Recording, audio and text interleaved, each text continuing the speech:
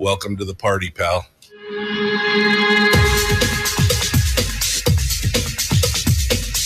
The Michael Dukes Show. The greed and the entitlement is astounding to me. What more could you want from a low-budget radio program? This is a dumpster fire. That was just BS. It is time to get a new perspective. We know just what you need, and we've got just the cure. Open wide and prepare for a steaming hot cup of freedom. I just don't fathom it. The Michael Dukes Show, streaming live across the world.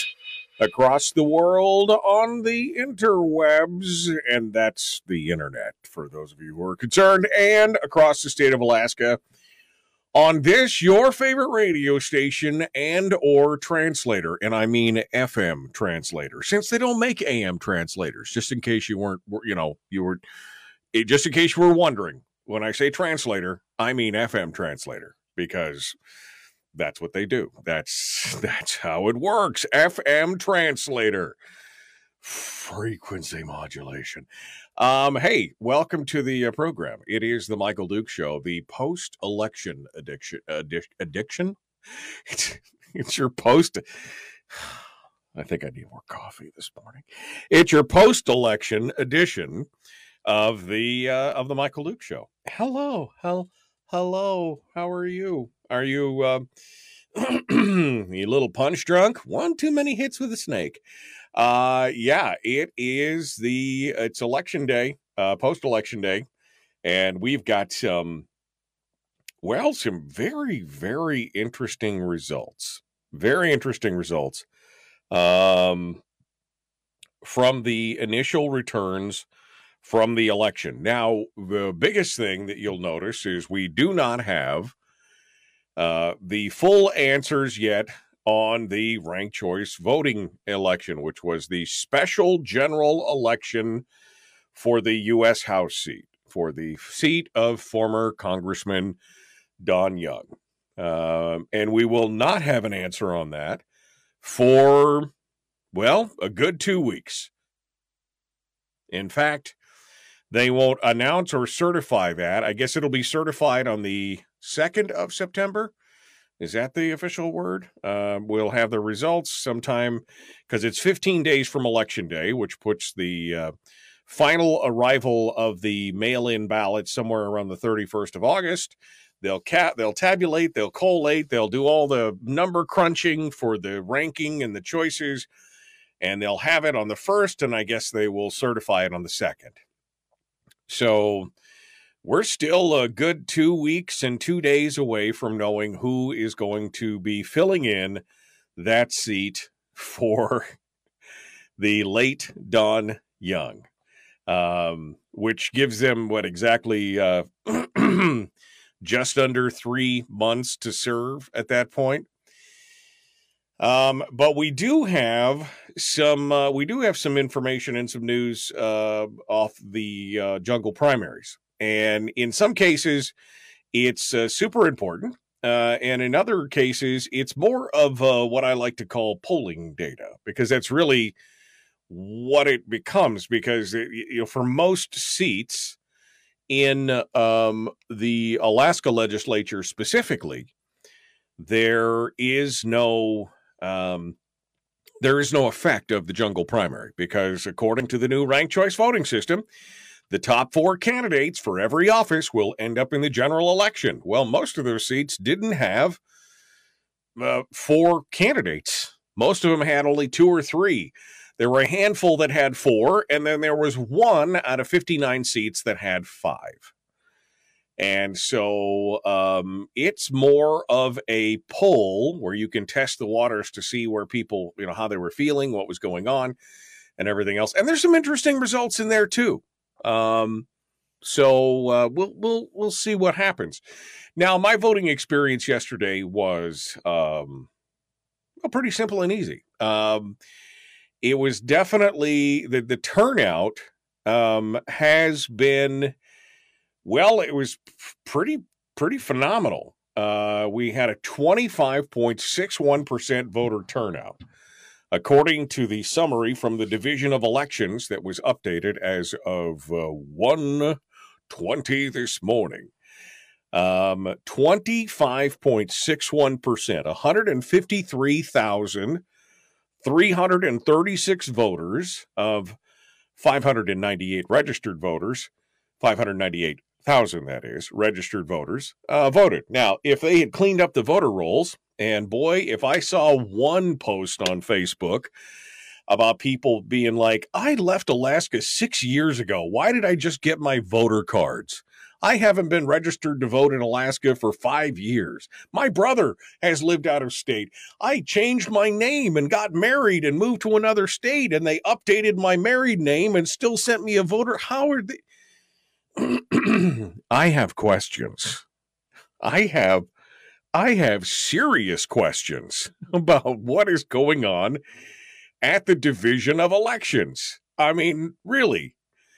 I mean, the one that was the classic. There were several different ones that I got messages about, but the one that just made me shake my head was the one where the gal said, "I left Alaska however many years ago, got married, changed my name through the marriage, and somehow the state of Alaska updated to my new married name and sent me a voting card in Florida. How does that work?" I mean, they got to do some work for that. And this is after I had conversations with a couple listeners about how they were trying to get their dead spouses off the rolls and how it took, basically going into the office and having a breakdown in the office and passing around $1,000 worth of death certificates, because they demand a new death certificate every time you try to do this, and they're $100 a crack. That's another thing. $100 a piece, and you have to have the original, and you got to send it to every state department, and the Division of Elections eats them like potato chips. I mean, okay. There's a whole show in there that I'm sure we're going to get into one of these days. But anyway, sorry, I did not mean to sidebar on that. 25.61% of the registered voters got out and voted. I asked my poll worker how the turnout had been, and she said it's been very busy all day. Spoke to a couple people I knew who worked in and around areas that had voting locations at them, and they were like very busy. I know the Homer location specifically. I got reports throughout the day as to how many people were showing up, and they said it was one of the busiest times that they remember. And it was a significant, a significant turnout. So some good stuff going on around the state of Alaska as far as people getting motivated to go out there and have their voice be heard. Now we're gonna peel through this. We're gonna peel through these reports here. I have again the latest report from the Division of Elections that was dated and timed at 1:20 this morning. But a reminder that in a lot of cases, not all of the precincts have reported in. And in fact, this report even says that 323 of 402 precincts have reported.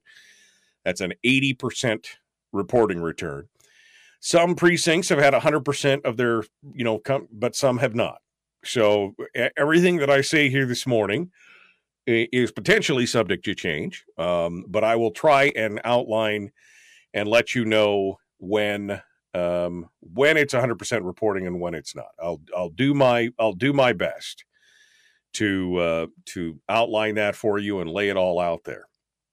But again, treating a lot of this like especially once we get into the legislative seats, treating a lot of this more like more like polling data than actual election results, because it gives us an idea of kind of where folks are sitting in some of these races, in some of these seats. And there is some surprising results in here.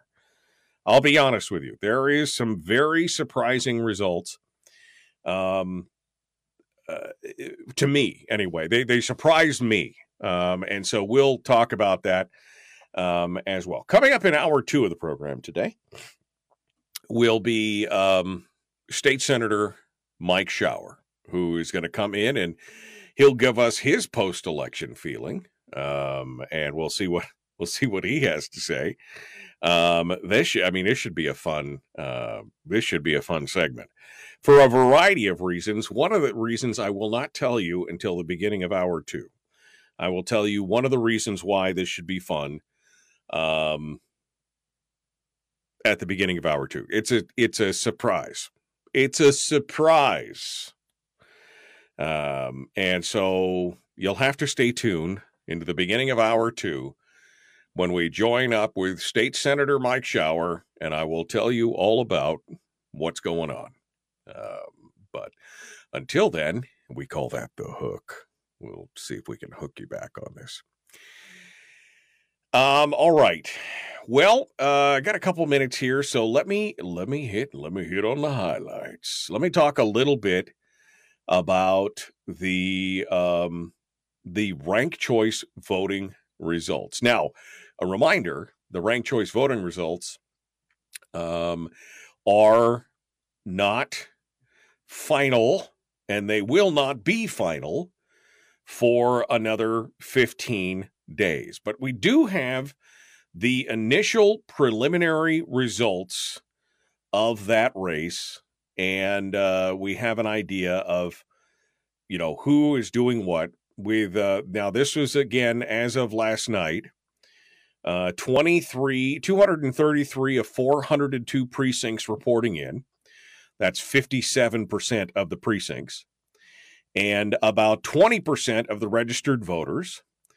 As it sits right now, Mary Peltola, the Democrat, is leading the race with 37.5% of the vote. Putting Sarah Palin, that's 44,000 votes. Sarah Palin in at 33.1% of the vote. That's 38,700 votes. And leaving Nick Begich in the rear with 29.22% of the vote. That's 34,000 votes. So really, there's only 10,000 votes separating the last place from the first place. There were 1,597 write-in votes, and a significant number of them were probably for Tara Sweeney, because remember, on this same ballot, you had this race all over again, only it was for the regular primary, so it was a vote for one. This is the interesting thing. Now, I'll tell you how I voted, because I don't care if you know. And I think it's interesting. I did it because one, I wanted to vote for who I wanted to vote for. And one and B.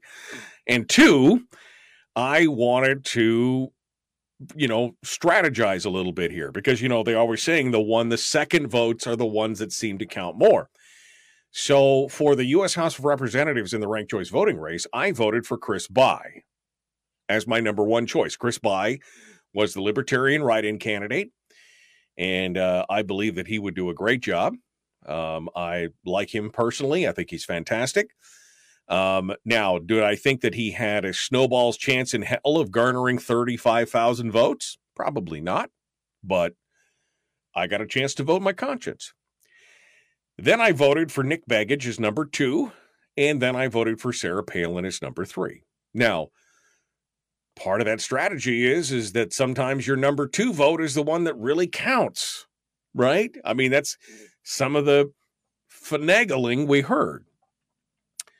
So it will be interesting to see in the second round of voting how these numbers even back out.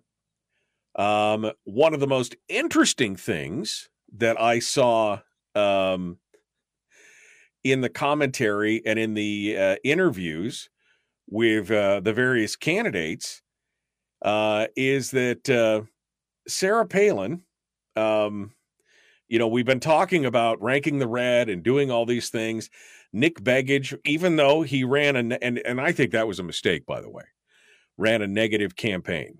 They both, Sarah Palin and Nick Begich, at the very end were slugging it out in this he said, she said classic. And in fact, Begich defended his attacks on Palin as, quote, a classic part of campaigning. I think that was a mistake. But in the end, Begich said that he was still ranking the red and said that he voted for himself. Then he ranked Sarah Palin, and then he wrote in a candidate for his third choice as Donald Duck Jr., which, okay, why just not vote for the Libertarian? Anyway, and Sarah Palin, for her part, did not do that. She said, I don't believe in this system, so I voted for myself, and that was it. So she was a bullet candidate, which I think pretty much summates my feelings on the whole thing with Palin at this point. But we could talk about that in a minute.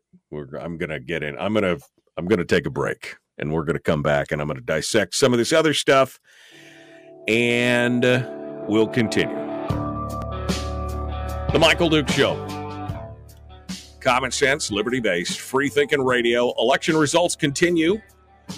On the other side, then State Senator Mike Shower at the top of the hour. We'll be back with more right after this.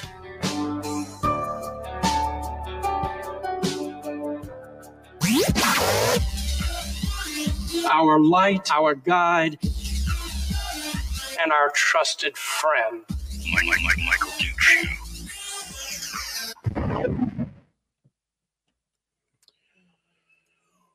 Okay, in the break.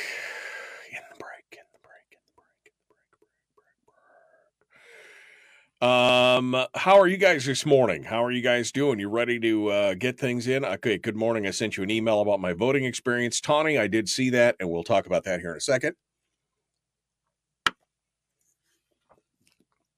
I needed a little extra jolt this morning. And it's some good stuff right there. Oh, yeah, Beetlejuice. All right.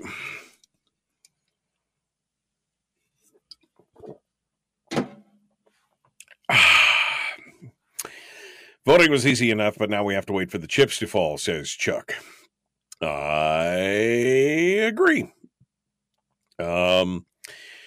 Let's see. Good morning. Good morning from Kenai. Voter apathy and ignorance. Although let's see. Good morning, all survivors of the ranked choice voting. Good morning. Can Kelly pull it off? We haven't even got to that yet, but that's a statistical dead heat. Yeah, good stuff. Jungle Primary brought to you by Donkey Pox. They never answer your questions. They feel like they're doing a great job at the CF, known as the Division of Elections, right? Well, I mean, she told you yesterday that she did a great job of educating everybody. Didn't you see that? Oh, sure. The death certificates thing I recently went through, as you know, it's preposterous that they would keep them, inspect them, and return them. Yeah, no, exactly. Tawny says, no, they need an automatic system between vital statistics and elections, no cost to a grieving family. I would agree with that. I mean, they're both divisions of the state. Why can't you query the statistics, vital statistics, and say, do you have a death certificate for this name? Yes? Good. It's done. Again, I spoke to a grieving widow who basically went through 7 or 8 copies of a death certificate to try and finally get her husband off the Division of Election, off the voter rolls. I mean, it's insane. I thought Kelly would trounce Murkowski in the primary, then it would be close in November. I think it's going to be a dead statistical heat all the way through, Paul. I really do. I thought that Murkowski was going to lead, and she is, but I thought it was going to be close, and it is. It's going to come right down to the wire. It's going to come right down to the wire. Let's see. Rig choice. So many uneducated voters. Expect Walker to walk. He may withdraw and endorse Guerra, says Harold. Well, possible. Kirka's PFD vote came to kill his efforts and all that campaigning he did. I would agree with that. I think that was the moment that his campaign died, quite honestly. Scrolling through. Shower and Gillum appear to be voted out. We haven't got quite to that point yet in my commentary, but yes, the sneak peek is that both Shower and Gillum are losing in the primary race, which is kind of a polling thing, which is interesting, but we'll see how that turns out in the end. Palin, not much common sense there, so do we know anything yet, Michael? No, I'm giving you what I know. Let's see here. Senator Shower's one of the best there is. Took time to keep everyone updated on what's going on. Nothing appears to be changing in Juneau. Folks are voting for the swamp to stay in. Ears of IT contracts across the Pacific Northwest just went to full attention, says Chris. I don't know about. I don't know what you mean about that, Chris. Maybe you could explain that more fully to me. Meanwhile, I'm still not caught up, or I just got caught up on it, and we're just going to jump back into it. Here we go. The Michael Duke Show. Common sense, liberty-based, free-thinking radio. Like it, share, like it, follow. Let's do this.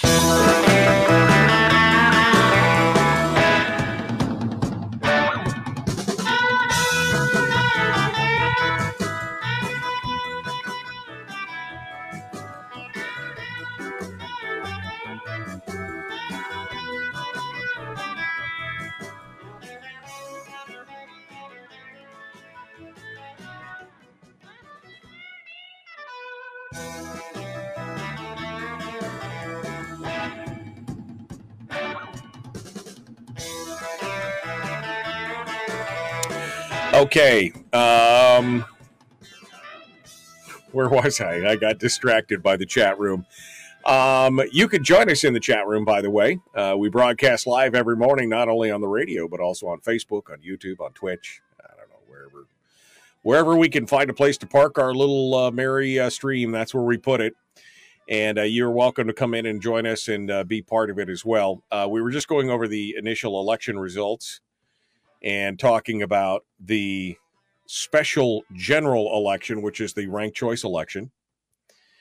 Let me now move beyond that, because we're not going to know what the true answers on that are for another 2 weeks, right? Because all the absentee and mail-in ballots have 15 days to arrive at the Division of Elections, and then they'll be able to collate, tabulate, and then run all the calculations for the subsequent ranks of voting for ranked choice voting.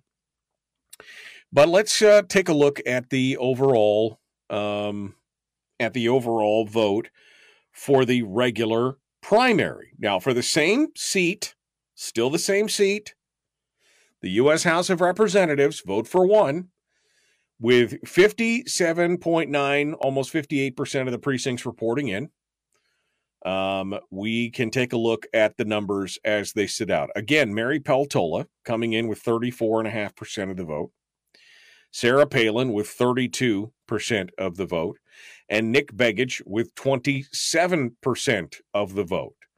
Now, interestingly enough, I come down to who is then next for the fourth position, because we're looking to fill out the fourth position here. And that is Tara Sweeney. But Tara only comes in, surprisingly, I thought that this would be more of a, because her name was still on the ballot and she was out there running as a write-in and still had lots of supporters. She came in with 3.26% of the vote, almost 3,900 votes. So it looks like, as of now, with, again, caveat, 58% of the precincts reporting in, it looks like Tara Sweeney will be the fourth candidate on the 4-person ballot in November. But interestingly enough, my friend Chris By, the Libertarian candidate, who I also voted for in the primary, is the 5th place candidate with 778 votes. Now, that's a far cry from the 3,900 votes that Tara Sweeney did, but coming in 5th place, basically low key with no real organization or, ad campaign or anything else, in a, whatever this was, 30 plus person race is a pretty big achievement. That is 0.65% of the vote. Again, Tara Sweeney pulling in 3.26% of the vote. But I just want to say congratulations to Chris By, who had my support and I think did very well for running for the first time. And I don't know, maybe Chris, next time, maybe you'll have more recognition and a bigger, kind of organization around you, or maybe this is just as far as you wanted to go. I don't know. But congratulations to you on, I think, making an impact and making a difference.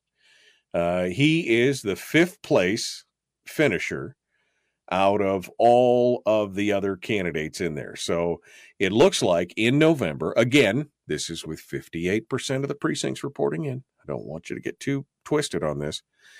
But with 58% of the precincts reported in, as of right now, the top 4 vote getters for the congressional race will be Mary Peltola, Sarah Palin, Nick Begich, and Tara Sweeney. So that's the big one right there. And of course, we're going to have to wait and see how this all turns out. All right. Well, let's now get into the rest of the races. The rest of the races that are going on around the world here. So I got to figure out how to share my screen here for this because I got my new software and I'm trying to figure out what I need to do. All right, I'm going to bring it out over here. So we're going to talk a little bit and we're going to get into this. Here we go. Close that. All right. So here is the look at the different lists and candidates for what we had to look at here for the U.S. Senate. So the U.S. Senate seat is definitely going to be a different kind of race. Here we have Lisa Murkowski leading the race, but by the slimmest of margins, 43.73% overall. This is again with 80% of the precincts reporting in, and Kelly Tshibaka with 40.39% of the precincts reporting in. Now, the main competitor amongst all this was Pat Chesbrough, right? Well, Pat Chesbrough, only 6.22% of the votes. And surprisingly, Buzz Kelly, who, right? Buzz Kelly? Buzz Kelly, Republican Buzz Kelly, coming in with 3,300 votes, which is 2.23% of the vote. So as it sits right now, it will be Lisa Murkowski, Kelly Tshibaka, Pat Chesbrough, and Buzz Kelly. 3 Republicans, or people who are running as Republicans, whether they are or not, I guess, is up for interpretation, and 1 Democrat. Now, this is unfortunate because my choice was Sean Thorne, the Libertarian. He was only able to pick about 1,100 votes. So he actually finished down in the pack on this, which is unfortunate. But that's what we're looking at. That's what we're looking at right now. That 4-way race is now going to be between Murkowski, Shabaka, Pat Chesbrough, and Buzz Kelly, who I guess we'll have to interview and talk to. We already went over the numbers for the U.S. House race. Now the good news. With 80% of the precincts reporting in, the race for governor and lieutenant governor, 80% of the precincts reporting in, and a 25, almost 26% voter turnout, we now have a look at who is going to be in the final take for governor. Mike Dunleavy with a commanding lead, 41.8%, almost 42% of the vote going for Mike Dunleavy and Nancy Dahlstrom. In the second position is Les Guerra and Cook, his running mate, at 22%. And then Walker Drygas down at the bottom with 21.92% coming in for number third. But remember, we've been talking about who is going to be the fourth place candidate in the 4-way race, because that is going to make the difference in the long run. And we had been pushing and hoping and talking and, that Charlie Pierce and Edie Grunwald needed to be the ones to make that choice. And lo and behold, at 6.8%, 10,364 votes, Charlie Pierce and Edie Grunwald look like they are in the catbird seat to be in fourth position, to be the fourth name on the ranked choice voting in November. The nearest opponent to that was Chris Kirka, who was on the program yesterday, called into the program yesterday to dispute some of the things that were being said. And he only had 6,000 compared to Charlie's 10,300. So he had 3.98% of the vote. And I would say, or speculate, that that part of that vote probably came out of his vote on the PFD. That was a disastrous vote for Kirka. Voting against a full PFD has resonated with many of the people that I've spoken to. So I think that is a thing. But it's going to be Dunleavy, Guerra, Walker, and Pierce in the 4-way race. Now, the real work begins, my friend. The real work begins. You have got 2.5 months to get Charlie Pierce's name out there on every conservative's list. Okay, we're going to continue on here. I got to check my time. Okay. I got about 2 minutes. We'll start off with District A, which is down in the Sitka area. Bert Stedman, 67% to Mike Sheldon's 32%. Not surprising. We'd like to have seen a little bit more support for Sheldon, but Bert Stedman has got that place locked up tight as a drum. We know it. Jesse Keel in Senate District B got 100% of the vote because he was the only guy running. District C, down in Kodiak, Heath Smith, Gary Stevens, Walter Jones. Even if Heath Smith was the only guy running, if Walter Jones wasn't running, which I've seen some people argue that one of them needs to drop out to support the other one, it still wouldn't have been enough, because right now, Gary Stevens, 61% of the vote, Heath Smith, 28% of the vote, and Walter Jones, 10% of the vote. So essentially, you've got 38% running, voting against the incumbency. So the power of that incumbency is still running true. And I'm hoping that sometime between now and November, some of this changes. That's all we can hope for. Some of these will have to change. Tuckerman Babcock in District D, used to be Senate District O. You had Tuckerman Babcock, Jesse Bjorkman, and Andy Sizek. Babcock with a pretty commanding lead, 15% lead right now. All three of them, of course, will still remain in the general election, the ranked choice voting in November. But you could see that Babcock has got a pretty good lead here, and this will be his race to lose down in that district. Senate District E, this is going to be one of those tough races. I can tell you that right now. You've got Casey Roslin, the Democrat, Kathy Giesel, the challenger, and Roger Holland, the incumbent, for the state Senate race down in the Anchorage area. Now, Holland beat out Giesel previously in the primary by a slim margin, but still beat her out as the incumbent. This is where ranked choice voting is all going to come to play, because right now Giesel has the lead at 36.12%, followed by Roslyn at 32%, and then followed by Holland at the end with 31%. You see, if this ranked choice voting thing falls apart, this is a tough one. Roger Holland's going to have to get out there and really beat the street and show what he needs to do. The problem is that if Rosalind falls to third place and the second round of voting comes through, my guess is that Rosalind Casey's voters will vote for Kathy Giesel. So this is going to be a tough race right here to get over, and we're going to have to talk about that as we continue. We have to take a quick break, and we'll be back with our final rundown here of some of these races. I'm going to probably have to rush through some of them because, well, I'm taking my time here.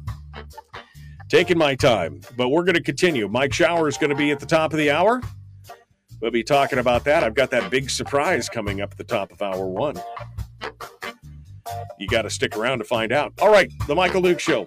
Common sense, liberty-based, free-thinking radio. We'll return with more right after this.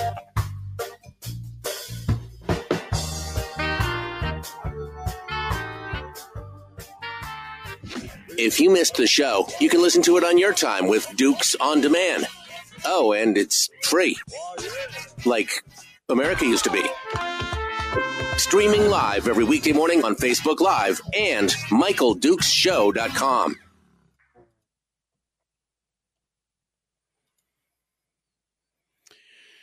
Okay, we're in the break right now.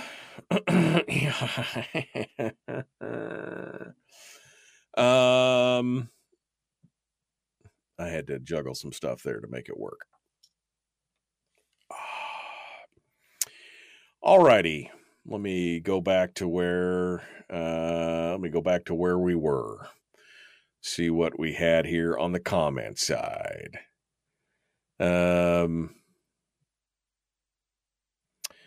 Same here. Chris was my write-in, and I ranked him second.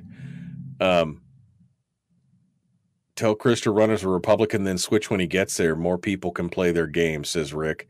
You're talking about Chris By? Yeah. A lot of people run that in. Your data is old. Refresh your data. I got my data this morning at 5:40 a.m. this morning. So are you saying that they've updated it since I got started on the show? Because 20 minutes before airtime is when I got started. Let me go over here and scroll down to the link again to make sure that I've got where was it? Right here. Up the Division of Election website.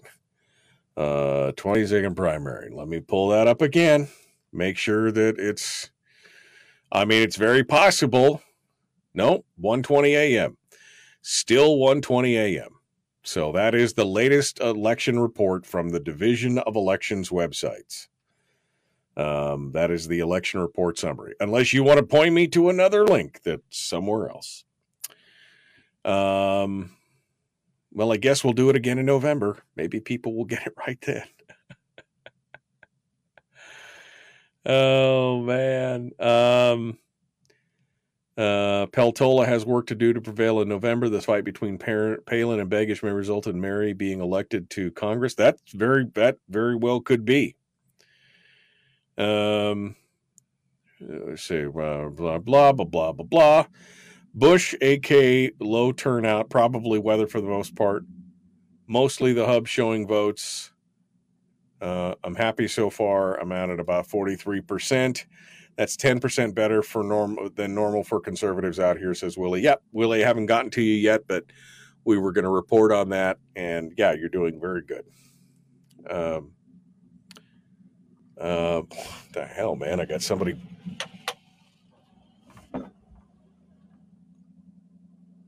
Sorry about that. Like somebody who's got the loudest truck in the world decided to go outside the studio this morning.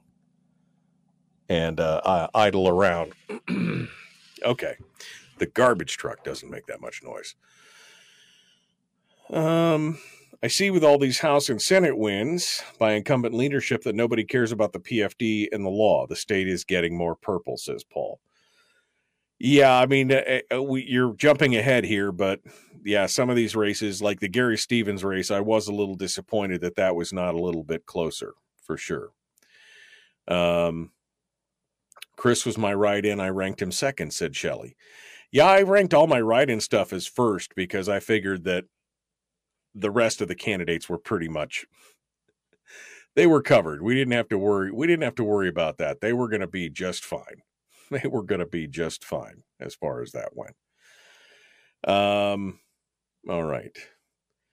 Has to be Charlie Pierce. Yep, Charlie Pierce. Now we have to work to get Charlie elected. I mean, like I said, this is where the rubber's going to meet the road. We've got 2.5 months to educate everybody about the pluses of Charlie Pierce. Aren't we just going to do this whole thing, that turn around and do the same thing in 2.5 months? This whole thing seems, I don't know, a waste of time and resources. Well, that's why I said this is more of a poll than anything else. Lisa would have lost by more than Liz Cheney, given Lisa had, yeah, I mean, Liz Cheney lost a lot.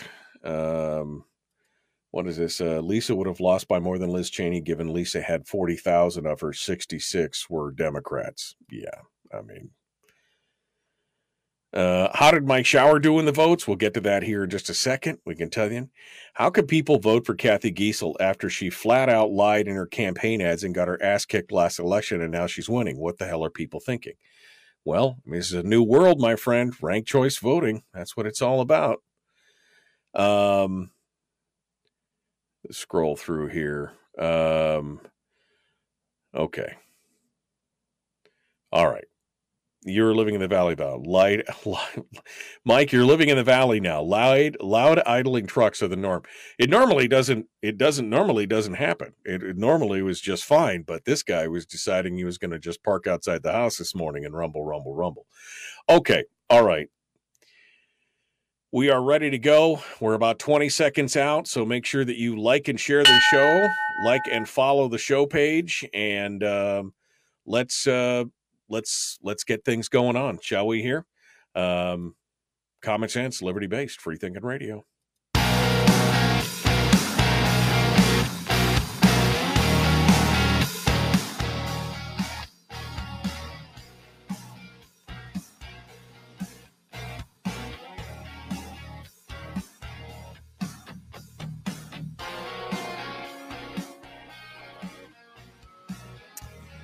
Okay.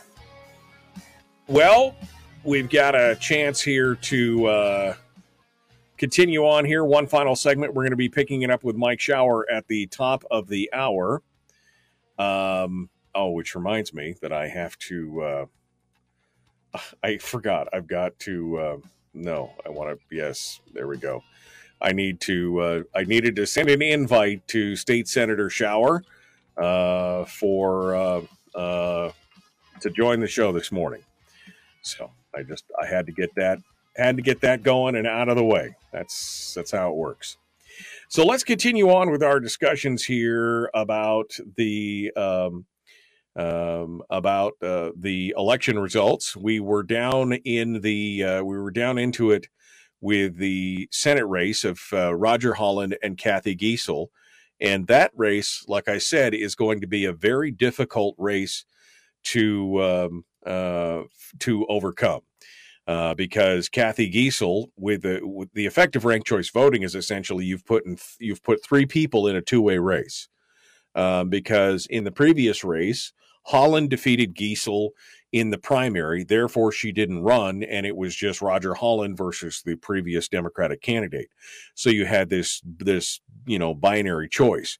Now with the 3-way race and the ranked choice voting, this is going to be a very difficult race to overcome unless the conservatives in that district all pull together and decide to leave Kathy in the lurch, which being that it's a more wealthy district and they like a lot of Kathy's top 20% policies, that may or may not happen. If Roger Holland, who's currently in third place, does not have a better showing in the regular general election in November, we could have Kathy Giessel back in the race.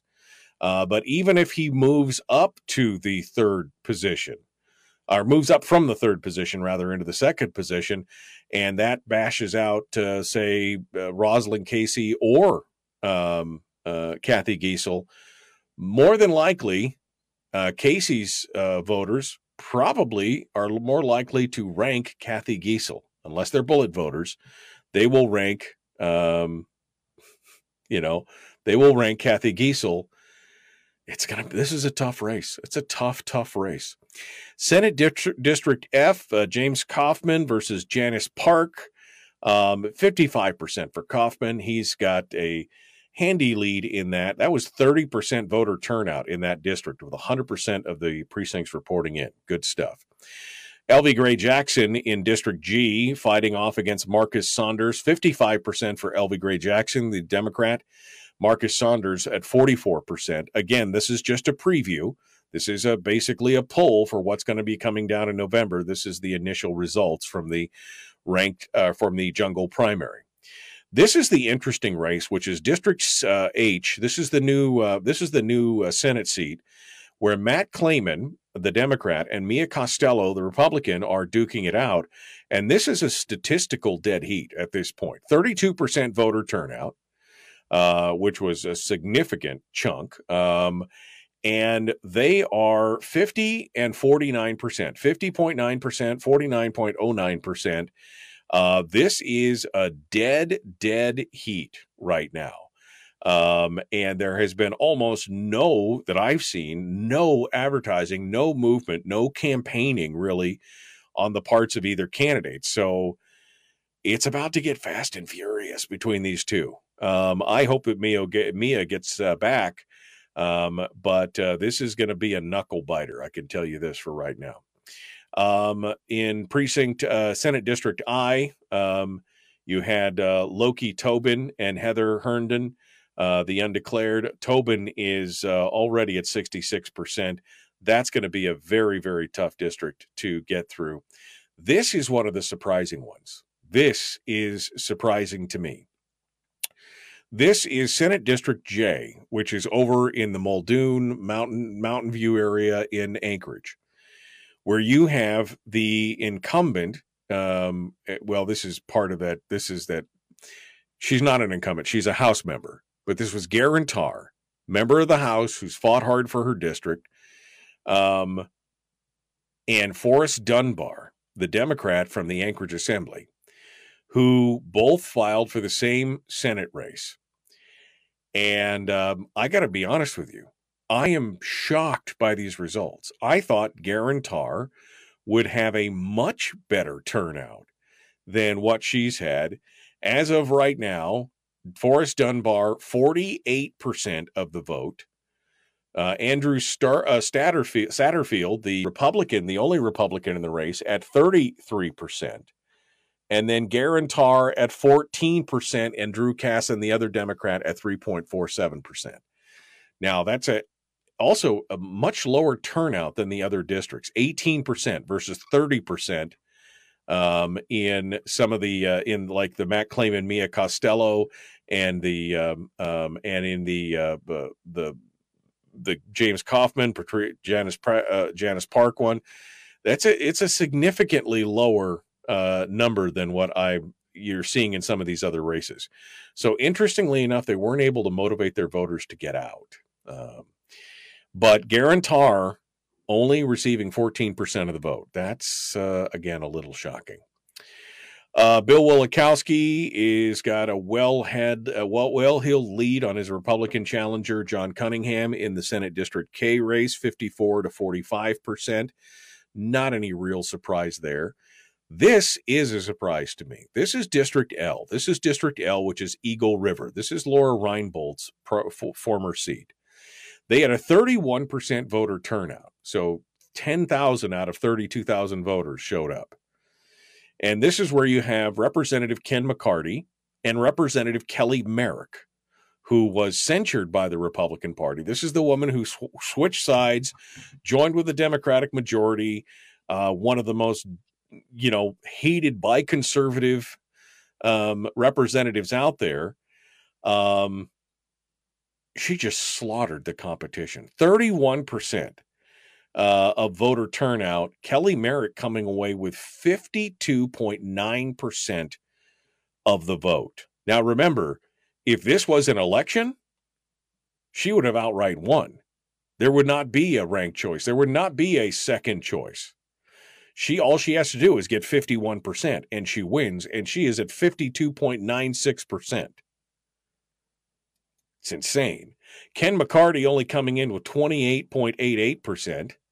Ken, you best get on the stick. Clayton Trotter, who we had on the program the other day, 6.66%. And Joe Wright, 11.55%. This is 4 Republicans, 3 Republicans and 1 supposed Republican. The 3 Republicans all shooting inward. But even if you added this up together, 28.8, 11.55, and 6.66, Kelly Merrick still beats everybody, which just shocks me. I said Kelly Merrick would have a hell of a time trying to get reelected in Eagle River, and here's where we sit. It's insane. Shelley Hughes does well. David Wilson is doing well. Senate District O, this is the one that's the shocker for me. I got less than a minute here. Mike Shower's district, and with a challenger, Doug Massey. And Mike Shower is losing to Doug Massey with a 28% voter turnout. I'm like, what? What? Now, only 80% of the precincts reporting in, so I don't know what the story is there. But what? We're going to have to talk about that in the next one. That's what it's all about. We're going to continue our discussion. Up next, The Michael Duke Show. Mike Shower is going to be our guest. We will continue. Your home for common sense, liberty-based, free-thinking radio. Like and share, like and follow. And come on out and join us on Facebook and tell your friends and neighbors about us. Back with more right after this.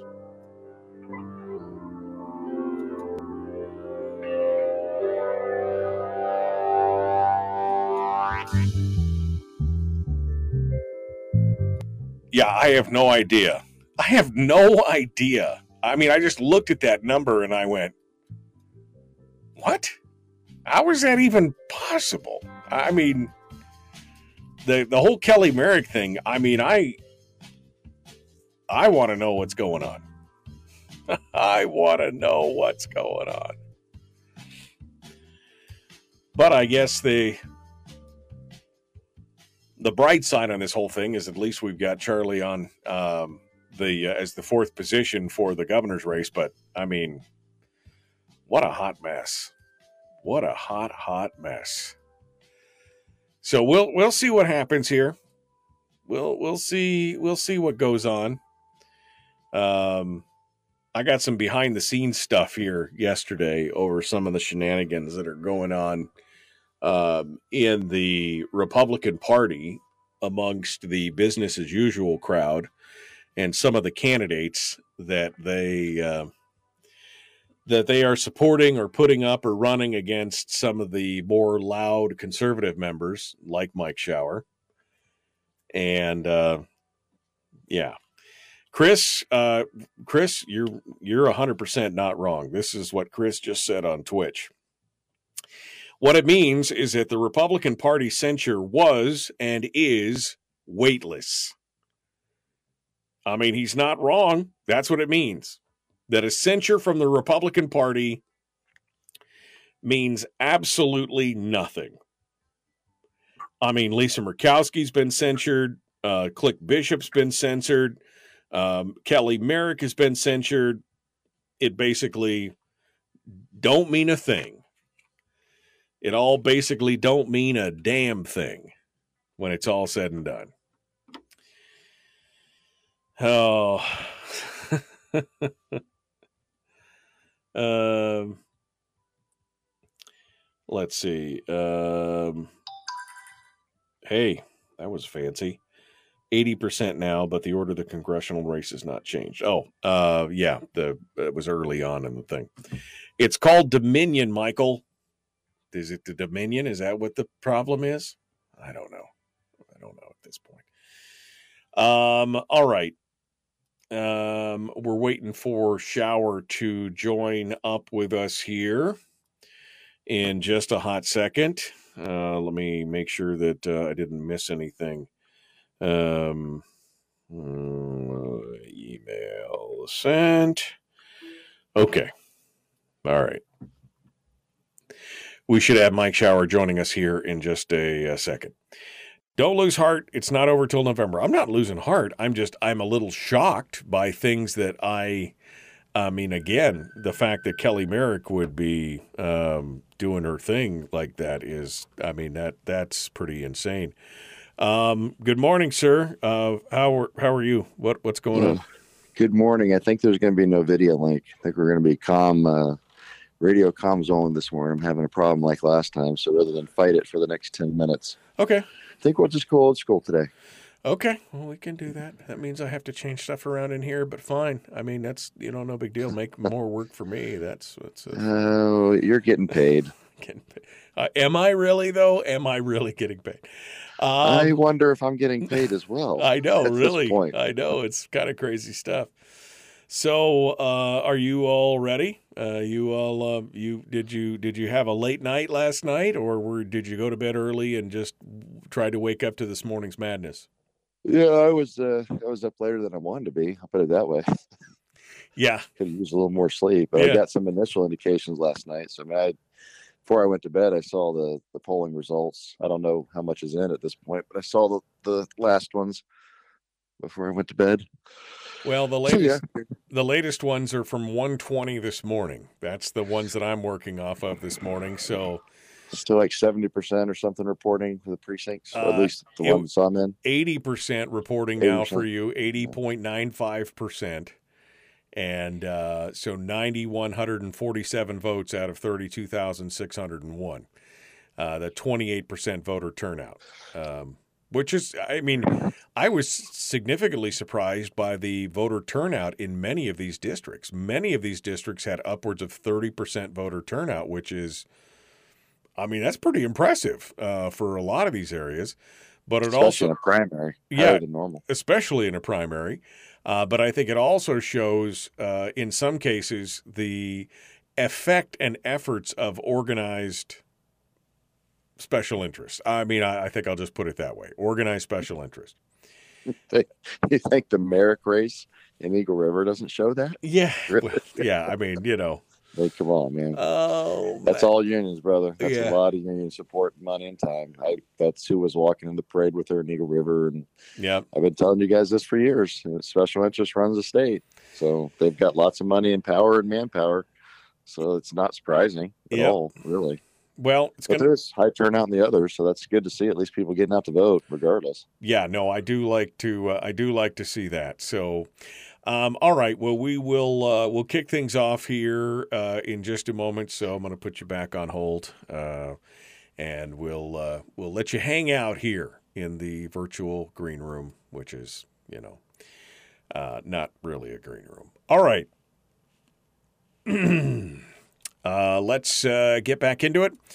The Michael Duke Show, common sense, liberty-based, free-thinking radio. State Senator Mike Shower is going to be our guest for the Shower Hour of Power.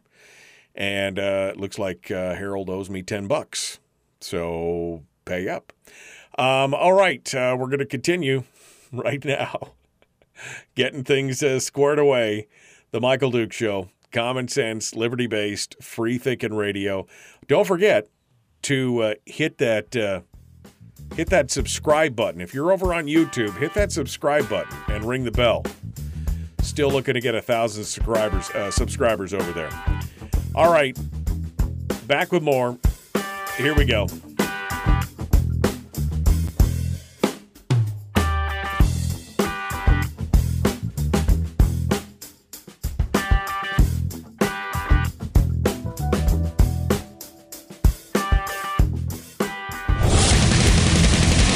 Whoa, buddy. Put that thing back in its holster. We haven't gone anywhere. I don't understand. Check out the MichaelDukesShow.com for information on how to get access to the podcast.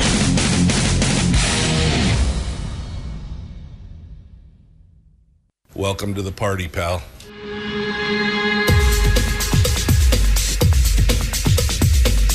The Michael Dukes Show. The greed and the entitlement is astounding to me. What more could you want from a low-budget radio program? This is a dumpster fire. That was just BS. It is time to get a new perspective.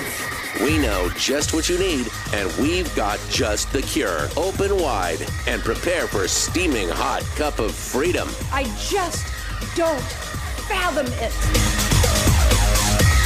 The Michael Dukes Show, streaming live across the world. Across the world on the interwebs and around the state of Alaska on this, your favorite radio station and or FM translator. The Michael Dukes Show brought to you today, broadcasting live and brought to you by your friends over there at Satellite West when it comes to communications. Communications, that's what I do for a living. I talk for a living. Communications, whether it's satellite, cellular, VHF, radio, carrier pigeons, messenger notes, 2 tin cans and a string. The folks over there at Satellite West, they've got you covered no matter what. They can do it for you. Find out more about them at satellitewest.com and thank them for sponsoring the program for today. Let's move on over. We're jumping into it now for what we like to call the Shower Hour of Power. State Senator Mike Shower, GOP State Senator for District E, which is going to be District O, joins us right now. And here's my surprise. I said earlier, I said you'd have to stick around to figure out the surprise. This is how weird this redistricting thing is. I got to the polls and fully expected to have to vote in the district race for David Wilson.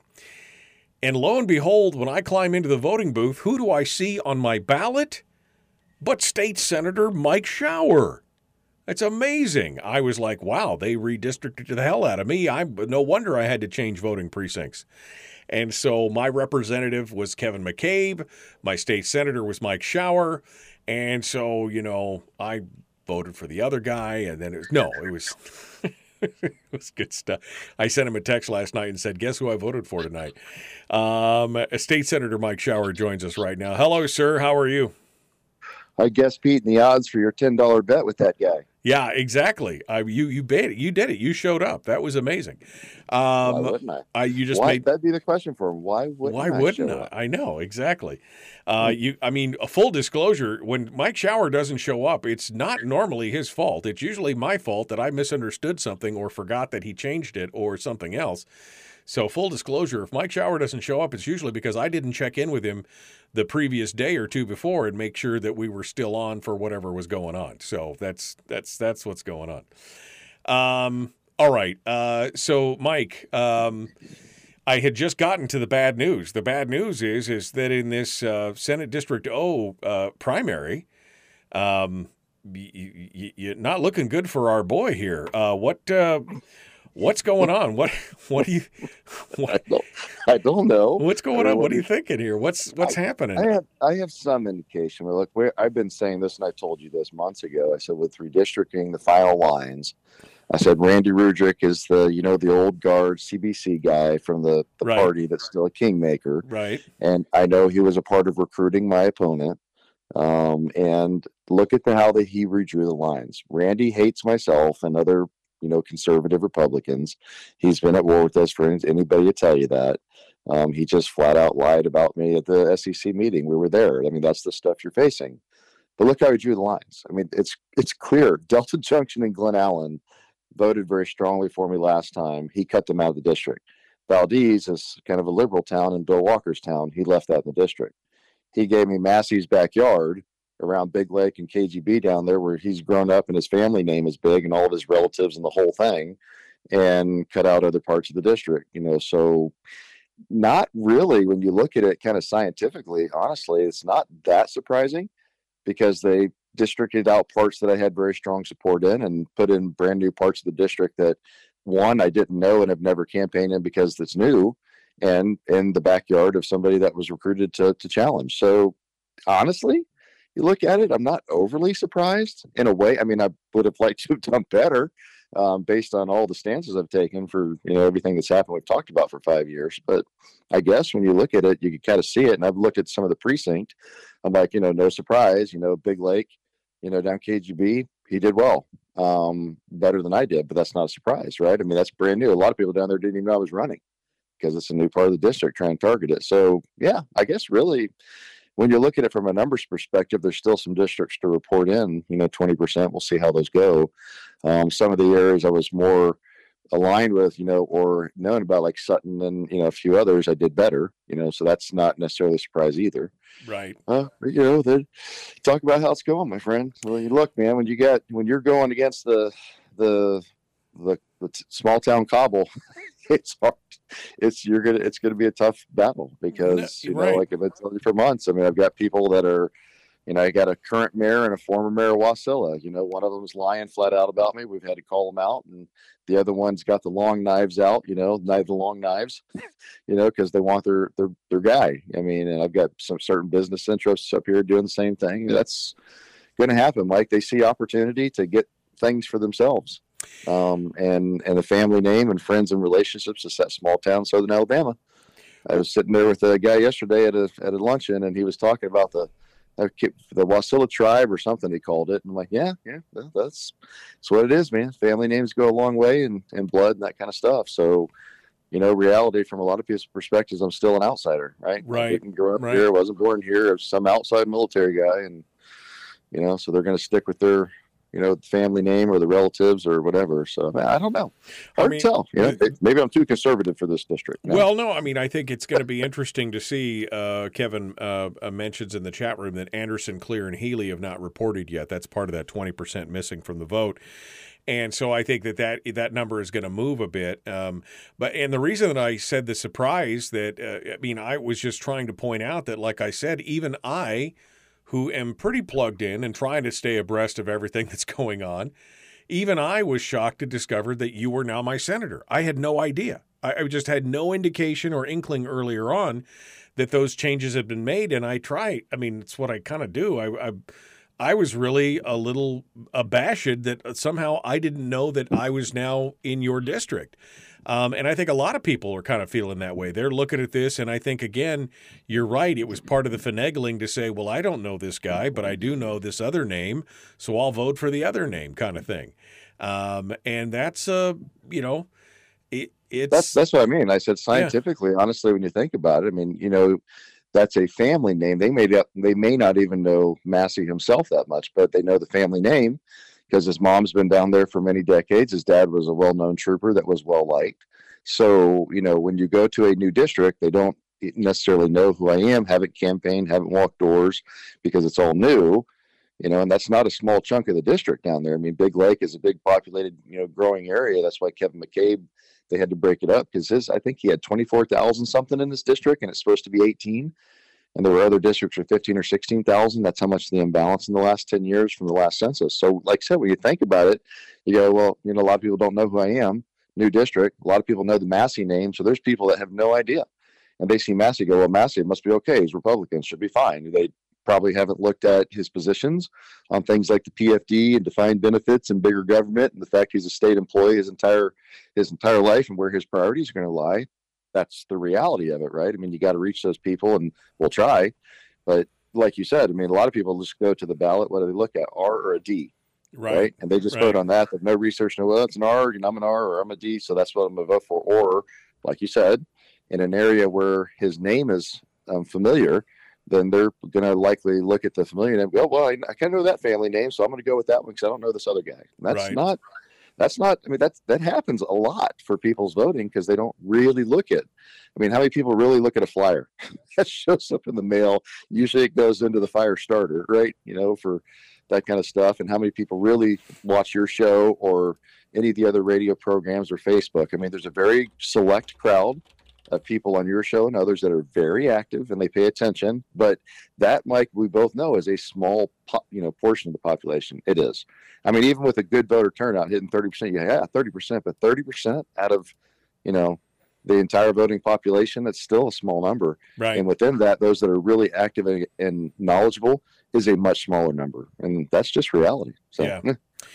Well, I gotta, again, this is not the end all be all. I mean, we've still got 2.5 months left of the race now, and this is where the rubber's really going to meet the road.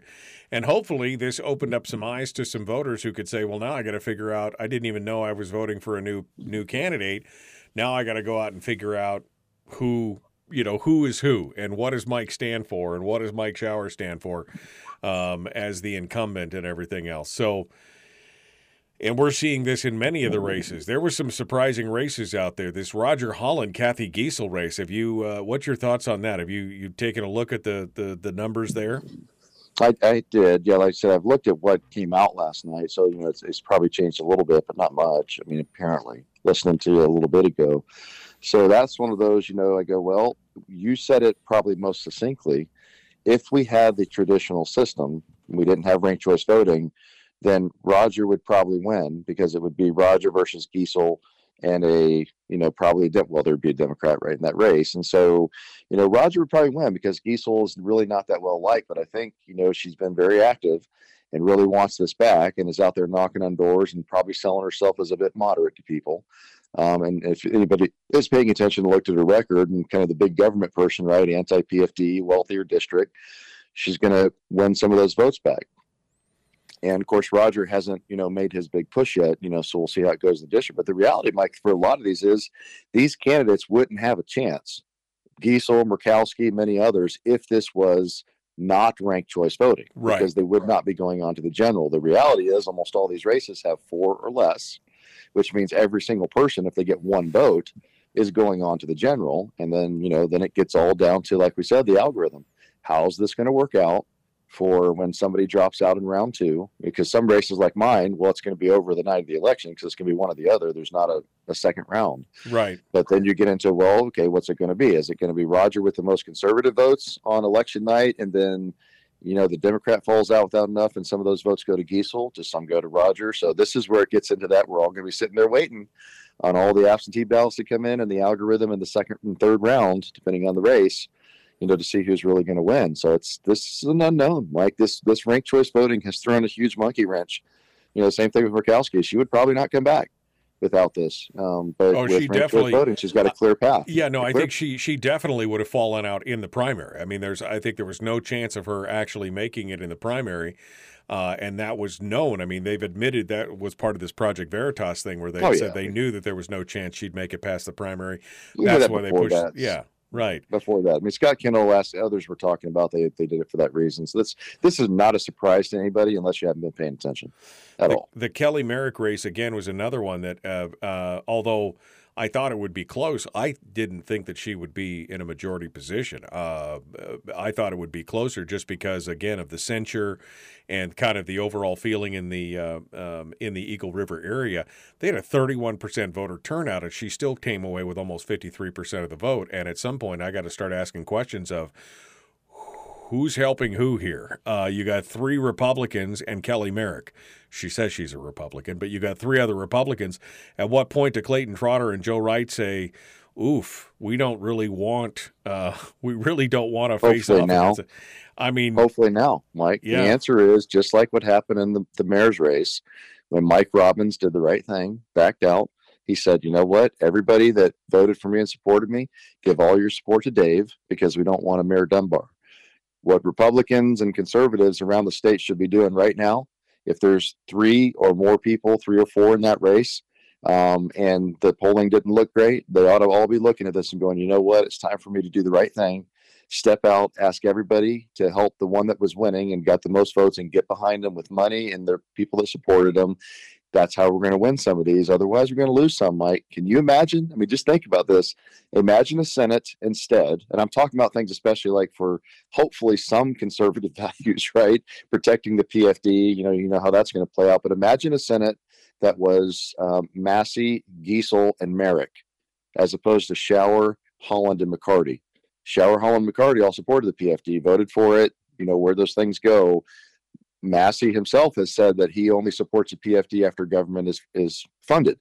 So he's kind of a Natasha von Imhoff type, right? He's like, government's fund first, whatever PFD we can afford. That's his own statements. I'm not just throwing dirt. That's what he said.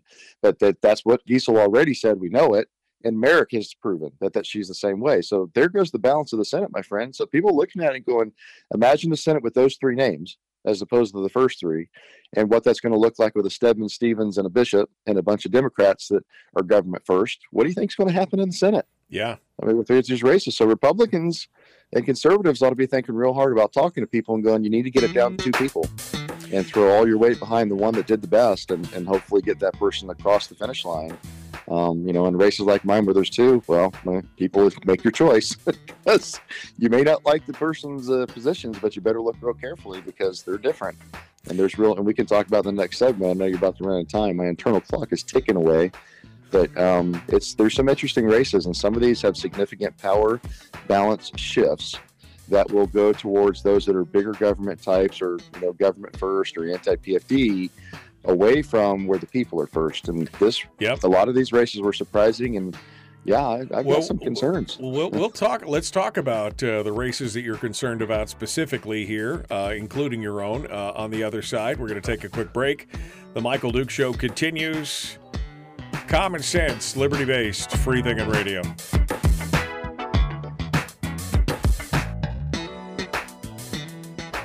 We're broadcasting live through a series of tubes. Allowing all of these entities to provide streaming stuff going on the internet. Well, it's kind of hard to explain. Sorry. Streaming live every weekday morning on Facebook Live and MichaelDukesShow.com. Okay, we're in the break right now. Mike Shower is our guest.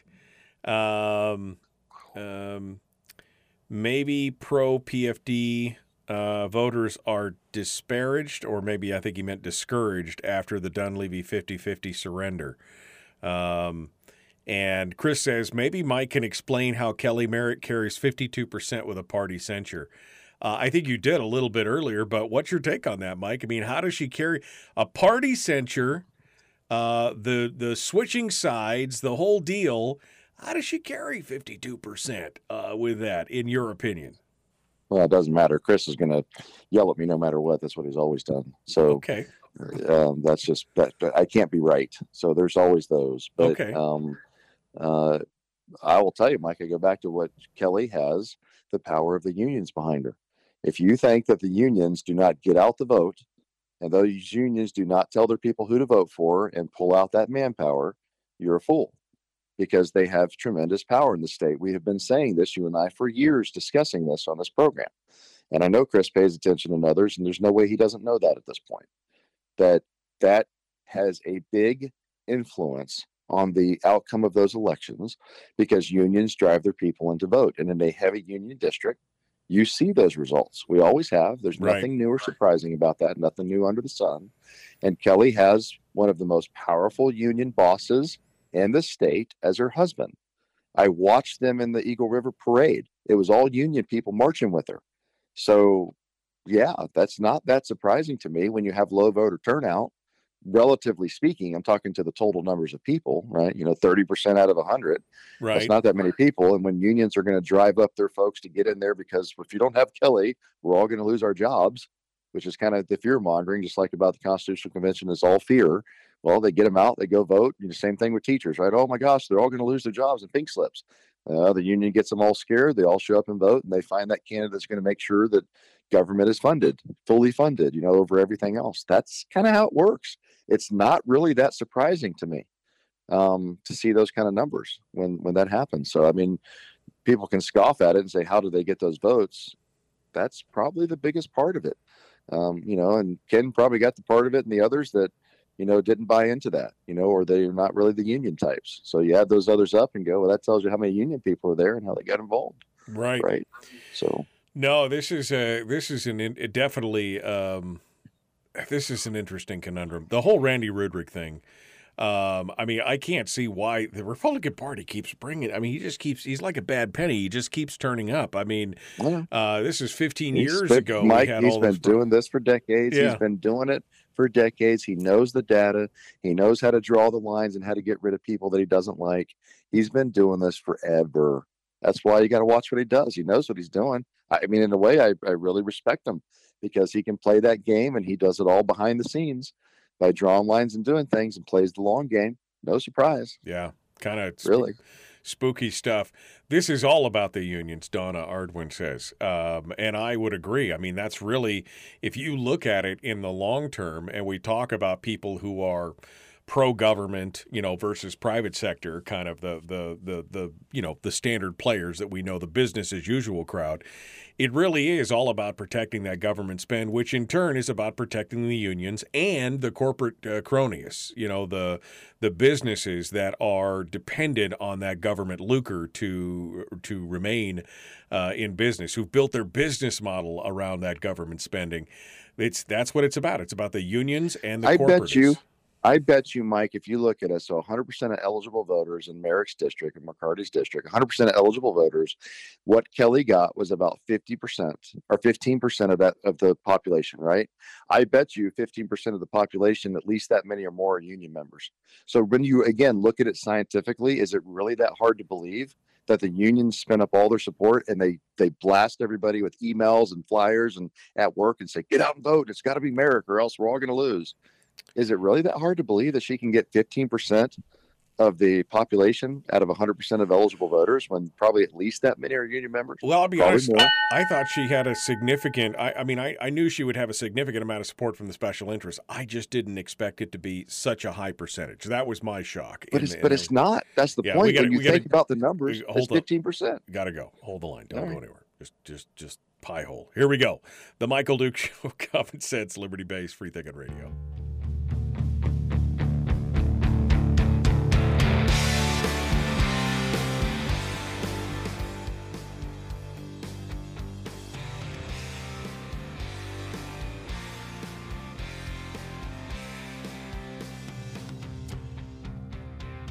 All right, we're back. Continuing now with Mike Shower, election results and coverage. Some interesting things coming out of this election, the primary. And, of course, remember, the primary for all the state legislative races are essentially, it means nothing, but it is kind of like polling. It kind of gives you a feel for what's happening and where the races are going to be bitter. And Mike, you said you're watching some races that you're concerned about. I would say, including your own, and I could see that. I could see where these bitter lines are now being drawn between specifically the business as usual Republican crowd and the more conservative. This really is kind of highlighting some of those cracks in the facade of the Republican Party, and where you've got people like Kelly Merrick and others, the new candidate being thrown against you, Massey, and all this kind of stuff. And you're concerned about some of these other races as well. So why don't you tell me which races that you've been looking at from yesterday's results that have got you a little bit concerned? Well, I mean, like I said, we looked at, what's happening. We're just discussing on the break. We can discuss it on the radio, in the race in Eagle River. And when you go, oh my goodness, Merrick got 52% of the vote roughly, and some people in the program were asking, well, explain how that can happen. It's really not that hard when you scientifically look at the numbers and think about it, right? I mean, 100% of eligible voters, 15% is roughly what Merrick got. Out of 100% of the eligible voters, she got about 15% based on who actually showed up and voted. I can almost guarantee you, Mike, there are more than 15% of the voters that are eligible in Eagle River are union members, probably a good bit higher than that. So if you think for 1 second that, Merrick's husband, who is one of the biggest union bosses in the state, and all the other unions that are on board saying we need to get her there so that we, don't lose, because they always threaten them, you're going to lose your jobs, bad things are going to happen if you don't put in this candidate. Look, they send out emails and they send out flyers and they tell their people at work, get out and vote, and here's who you need to vote for. Is it really hard to believe that the unions can gin up 15% of the voters to go vote for this person and get who they want in office based on the historical numbers? Not really. That makes perfect sense to me when you really think about it. And probably all the other three Republicans combined were probably mostly all the votes that weren't union that showed up. And like you said, because we do this to ourselves, we got three other Republicans splitting the vote.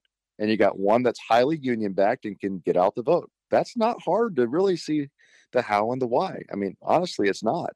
So, you kind of look at that and take it in aggregate and go, well, that's something that can play out and not overly surprising. So, hey, that's one. Roger Holland's race with Giesel is concerning, and that's probably a ranked choice voting thing, right? If we didn't have that, right. Some people like Murkowski and Giesel probably would not have a path at all, much less a path to victory. You can look at the Palin, Nick Begich, Peltola race with Begich and Palin kind of fighting each other and splitting votes. There's a clear path for a Democrat that otherwise wouldn't even have a chance of winning, in there. So ranked choice voting, how the unions play into it, how many people actually show up and vote, all of those things combined. Honestly, when a lot of these you look at them, it's not that surprising. And like I told people, Mike, one of the reasons I crossed the Rubicon into supporting a constitutional convention, look at the makeup of the state. It is changing. The state was much more red, 10 years ago because of the blue collar workers, oil and gas field, all the stuff that was here, military, et cetera. And who's leaving the state are many of those people going to greener pastures and states where there's a strong economy. And they're leaving Alaska, and who's coming up here are a lot of people from the left coast, California, Oregon, Washington, and many of them are bringing those same ideologies and things up to Alaska. So the population is slowly changing. And that's not a trend that's going to, be in the favor of conservatives or those that want a smaller government kind of stuff either. So you have to look at all these things in aggregate, and there are changes afoot, my friend. Well, and what's interesting is, these are numbers. Some of these numbers I've been throwing around for years. When you look at the overall makeup of the state, the employment makeup, and you realize that a good 50+% of employees in the state are employed by government at some level, state, local, borough, federal, or are, again, subsidiaries, some kind of corporate subsidiaries of government because of the way their contracts work, and they're basically dependent on that. And you're talking about 50, 54, 56% of people who are directly beholden to government spend for their paycheck. Is it surprising that we're going more purple? Is it surprising that we're sliding more towards the blue because they know where the hand that feeds them is? And is that something that people should be paying more attention to? Is it surprising that Merrick, in that case, to answer Chris's question, could get 15% of the vote overall in aggregate? Not really. I'm not surprised at all. I mean, I'm hopeful. I would be hopeful we could do better, but obviously maybe not, Mike. I mean, maybe we're going to become just a blue state with a bunch of union people in control of it. It's certainly happened all over the country. Usually the result down the road doesn't go well, but people may not be thinking that far in advance. Right. So, oh, well, they're thinking with their wallet book until, the things crash. I don't know. That's hard to tell. I mean, look, the guy that my opponent, Massey, he's a big union guy, Mike. I mean, who's to say he's not getting a lot of support there? I guarantee that he is. He was a union guy all of his time and while he was a trooper, and he was a president of a union. He's getting union support, taking union money. Don't think for a second that doesn't matter with getting out the vote and doing things. I guarantee they're probably putting out flyers for him and doing stuff. Yeah. So that affects races. I'm not anti-union. I'm in a union, but he's got big union support. So of course he's going to get that as a former union boss and that stuff. Yeah. Especially government unions. That's what we're talking about, that are doing a lot of the heavy lifting around here. I want to look at some of the other races, some of the races that I didn't get to in my mentions. Some interesting things are happening up in the interior. Mayor Jim Matherly is running against Scott Kawasaki. There's only a 2% difference between the two of them right now, and there's a third Republican in the race who's pulling 6%. So Jim Matherly has got a pretty good shot here of turning that out. That could change the makeup of the Senate. But again, this could then be offset by the Kathy Giesel thing. There's really no way of kind of telling what's happening in that regard. In District Q, which used to be District B, where Rob Myers is, he's got a healthy lead, 64% of the vote there. I think he's got a pretty good shot at retaining his seat at this point. Yeah, he'll go back. Yeah, this is just the polling. Click Bishop, 56%. Elijah Verhagen and Burt Williams are the two candidates running against him. Now, Elijah has pulled almost 26%. He's got a heavy lift there. I mean, you've got Click Bishop again. We were just talking about the unions. Click Bishop, a union animal. He's got a lot of support. He is, again, the business as usual co-chair of finance. Give you the leftover PFD crowd. Any thoughts on that race? No, I don't see, honestly, that is Click Bishop's race to lose. I looked at his APOC report, Mike. He has got a ton of money. Yep, most of it's union. I got it. He's going to get union support for manpower and help. I mean, there's no doubt in my mind. I don't know in a lot of these cases and a lot of these races how you're going to beat that, because an average person, Elijah Verhagen, how's he going to beat that kind of money? How are you going to beat that kind of stuff door to door? And if, again, I have to keep pointing it out, if multiple Republicans are going to stay in the races and not put all their support behind one person, it makes it almost impossible, because we're not back to just a primary that takes us to a general with just a Republican and a Democrat where we can all get behind that one person. Right. You're going to have multiple candidates in this one, just like a primary before, that we would shoot our. This is like in reverse, right? It used to be we had too many Republicans in the primary, we split the vote, and we got a candidate in the general election that maybe wasn't our most conservative or the one we preferred. Now it's the reverse of that. Now you're going to have all these people going to the general election that don't get kicked out of the primary. So now you're going to have ourselves shooting the foot and splitting votes, and who knows the end results of, because how many people are going to put the right person in second place and third place. I mean, you get all this other stuff. So it's kind of in a way, a little bit of a reversal of the system we had before. Right. You're going to have all these people splitting the votes in the general election, and who knows how it's going to play out. So that's a big part of this too. But yeah, I don't see, very difficult, barring an October surprise, for Click Bishop to lose that race. I mean, it just doesn't seem all that possible with the current numbers and support and money and that kind of stuff. So yeah, that one. Interesting results. Interesting results in District S out in the Bush, the Bethel area, Quinnahock and Bethel. Willie Keppel, listener to the program, Veterans Party candidate, 43% versus Lyman Hoffman's 56%. Now, that's still a heavy lift, but they only had a just under 9% turnout. Lots of rain, hunting season, et cetera, et cetera. It'll be interesting to see what that looks like, but that's a pretty good, hefty return for somebody who's running against an incumbent, a long-time incumbent. 43% still doable since it's a two-way race, and with such a low voter turnout, that might turn out to the good. I don't know, man. Let me tell you how confident Hoffman is. Asked him a couple of years ago about filing. He said, "Oh, yeah, I file every time." He's like, people will vote for me. I don't have to do anything. I'll be in that seat until I die if I want to be. So that gives you his level of confidence in going back. Yeah. So just so you know. But it is an interesting, anyway, just that number of 43%, I think, is a pretty interesting vote. Dan, that's a lot. Yeah, no doubt. I'm just saying it's I'm only saying not that things can't change. Only that's how confident Hoffman is. He's like, I'll just have that seat until I die.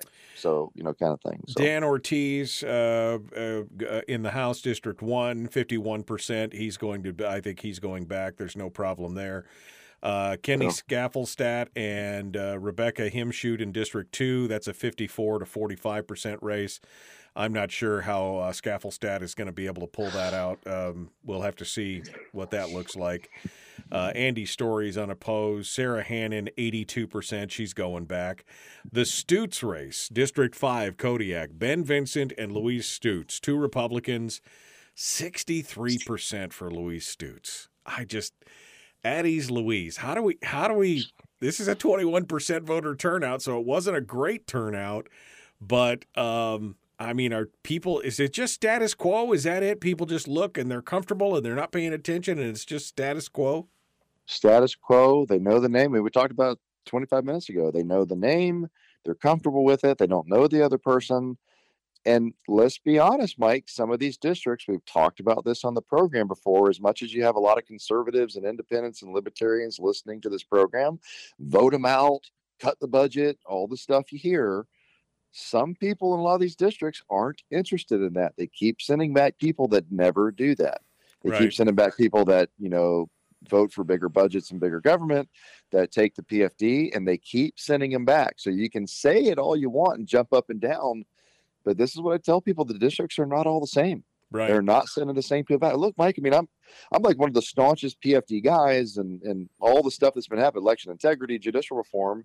And right now, a big government, big union guy is winning.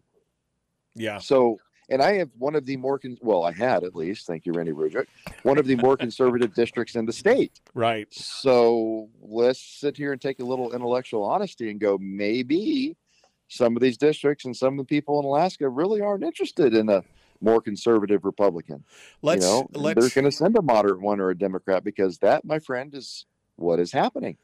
let's celebrate one district that I think is going to be turning out okay. District 6, which is a former District 30 down in the peninsula, Sarah, or 31, I guess, Sarah Vance down in the lower peninsula, 54%, almost a 34% voter turnout. She's 54% to the Democrat, well, I guess nonpartisan challenger. Democrat. Yeah, it's a Democrat. 37%. So, I mean, no, at least. I mean, I know this background. That's what, I mean, we know this one. It's a Democrat. They just put nonpartisan or undeclared because somehow they are independent because they think somehow that's going to protect their real identity. I got it. It's a Democrat. Yeah. So anyway, some good news in that for it. And I think, again, we've got it. And what's weird is that we've got some of these districts where it seems like it's a little schizophrenic. They've got huge support for the incumbent that are conservatives, and yet in other districts, we're going to hit on that one here on the other side. So hold the line. I know you were going to take a breath. I just muted you because hold the line. I'm up against the break. We're going to continue. We've got Mike Schauer, our guest, and we're going to continue this discussion on the current outcomes of the elections.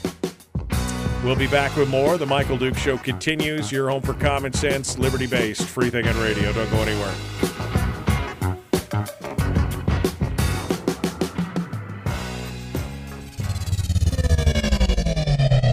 Your mental suppository. The Michael Duke Show. Okay, Mike took a big breath. I know he's going to jump right into that with both feet.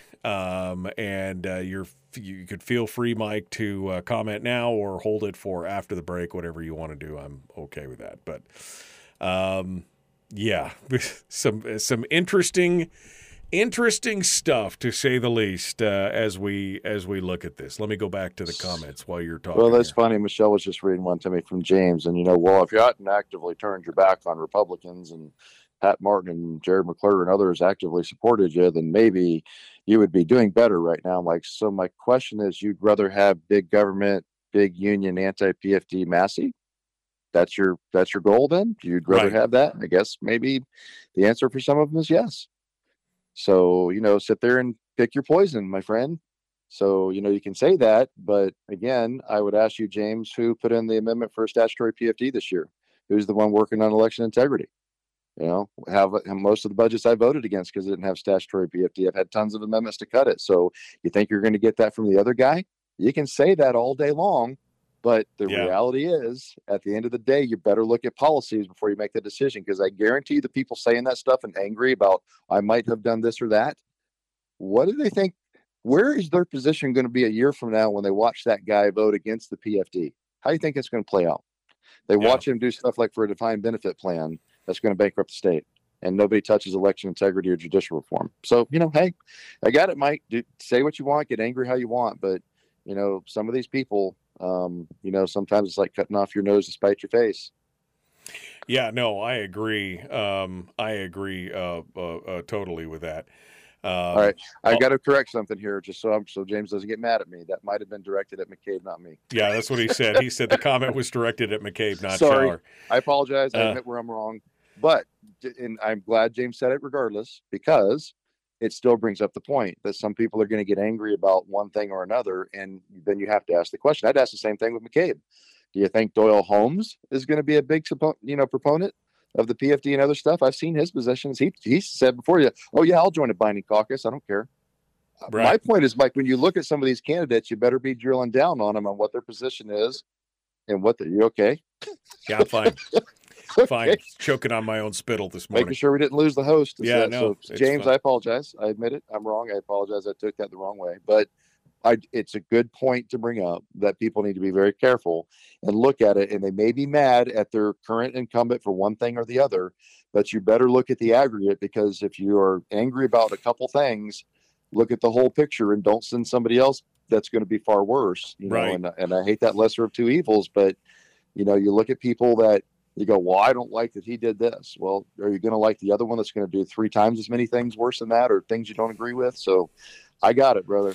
I hear you, and I know people are upset, but boy, we better think really carefully, because some of these people that seem to be winning or on the cusp of it, especially in the districts they're in, they're not going to represent them well in line with what most of the people want. Well, they may represent the top 20 real well, but not the average. Well, we need to remember too, and again, this primary is really just it's a poll, right? I mean, it's a snapshot of where we're at this very second.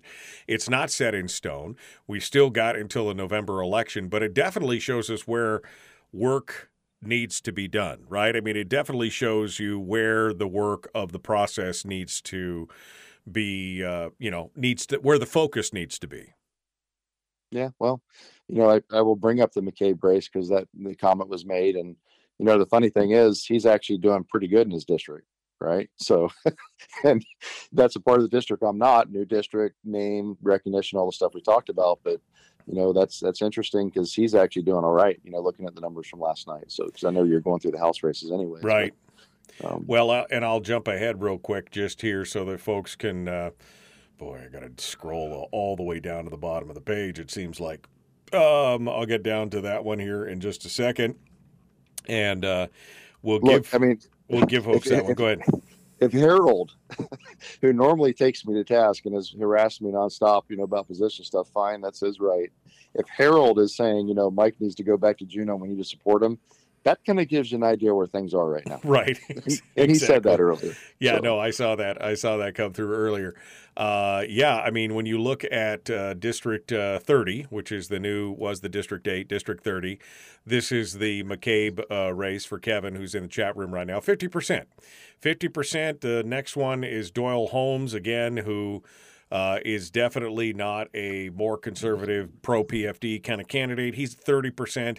And then you've got Joy Mendiola, who is a Democrat, which Kevin pointed out earlier, doesn't have a website, hasn't done APOC reporting, it has no social media presence, is nothing but basically a name on a piece of paper, garnering 19% of the vote.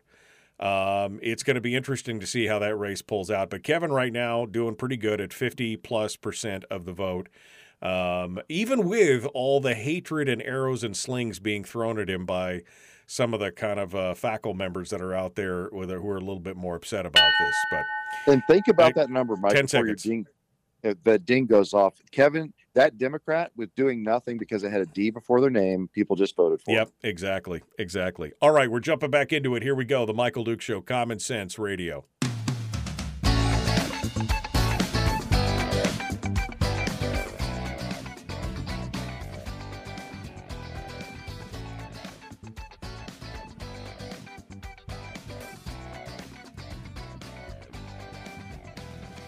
All right, we're continuing now. Mike Shower is our guest. We skipped a little bit ahead because we were talking about my representative as well, Kevin McCabe, in District 30, which used to be District 8.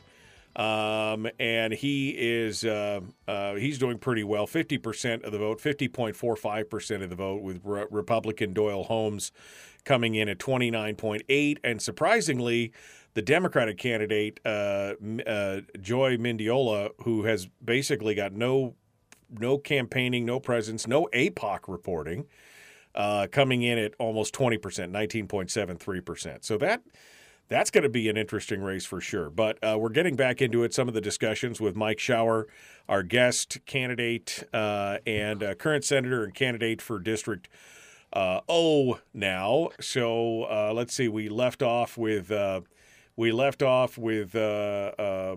House District, I think we were at 9. No, we were at 7. Because that is another one of the races that was surprising to me. Ron Gillum, one of the most conservative members of the House, facing a Republican challenger, and this is another, I think, Randy Rudrick creation of Justin Ruffridge. 55.9% for Ruffridge and 44% for Ron Gillum. Interesting to say the least, Mike. Yeah, and I don't know how much Ron has done up until this point, so hopefully he's holding keeping his powder dry, I guess. But yeah, definitely drawing lines. But yeah, we'll see. I don't know. Ron my understanding, he hasn't done a whole lot yet. So yeah, maybe if he's going to ramp it up now and was waiting to see where the primary went and how much money to spend or something. I know there's a few that were doing that. So maybe that's what's going on there. I guess we'll see over the next few months how it plays out. Hard to tell on that one. Exactly. Ben Carpenter, of course, taking in 100% of his 33% of the vote there at the turnout with 100% all by himself. Laddie Shaw, definitely, I think, going to be doing well. 41% voter turnout. It was one of the highest turnouts in the election, with a almost 56% of the vote versus his opponent. Craig Johnson taking 50% in District 10. Over Democrats Sue Levy and Carolyn Storm and Michael Insulaco. So again, as that kind of ramps down, what'll be interesting is if when we get to the very end, will he pull enough votes? I think Insulaco's votes, the Libertarian, will probably fall in his direction, which would put him over the top at that point as well. So that's one of the races that I'm going to be watching. We got Ross Beeling and Julie Colombe and Walter Featherly in House District 11 up in Anchorage. 45% of the votes right now for Julie Colombe, and I don't really know much about her. Any thoughts on that one? Are you following that at all? I am kind of surprised. I just met her at a fundraiser last week, so I don't really know much about that race in particular or the people so much. So, but like I said, some of these are kind of surprising. I guess it just depends on the flavor of the district. But to go back to it, shows us how different some districts are from what we think it ought to be. So that was a little surprising to me just based on name recognition. But hey, I don't know. House District 12 is, of course, Calvin Schrage, the nonpartisan who's a Democrat. I mean, come on, people. I know, he is. And Jay McDonald, 56-43. McDonald, if he's going to make it, has got a lot of work to do in there. And it's definitely going to be a race to the finish on that. But we'll see. Since there's only two of them, this is definitely Schrage's race to lose at this point, since he's got the incumbency on top of it. But we'll see. We'll see where that one goes. District 13, this was one of the ones that I've been watching because this is Andy Josephson, the Democrat, and Kathy Hensley, the Republican, who's brand new. She just came out of her race for the assembly, which she lost. But with a 22% voter turnout, she actually is edging out Andy Josephson, but 48-45%. The spoiler in the race, and I don't mean that in a negative way, but the third party is Timothy Hewitt, who is the Alaska Independence Party candidate, with 6% of the vote. I would think, Mike, that most AIP members, if they were going to rank, would probably rank a Republican before a Democrat. This is looking actually surprisingly good for Kathy. Well, one would hope. And remember, Mike, I go back to, I've been telling you, tracking the races and, watching some of the data. I believe the House is probably going to be pretty strong in Republican hands. I do, with Republicans that are going to be, in line with the actual Republican values. So it's kind of breaking the way I thought it would, just generally speaking, not every race, but kind of, the House was looking to do pretty well. The Senate, different story, but I've been telling you that for months too, that I have a lot of concerns about the ability to hold the Senate, how it's going to play out. So I'm not overly surprised. And Kathy's been campaigning hard.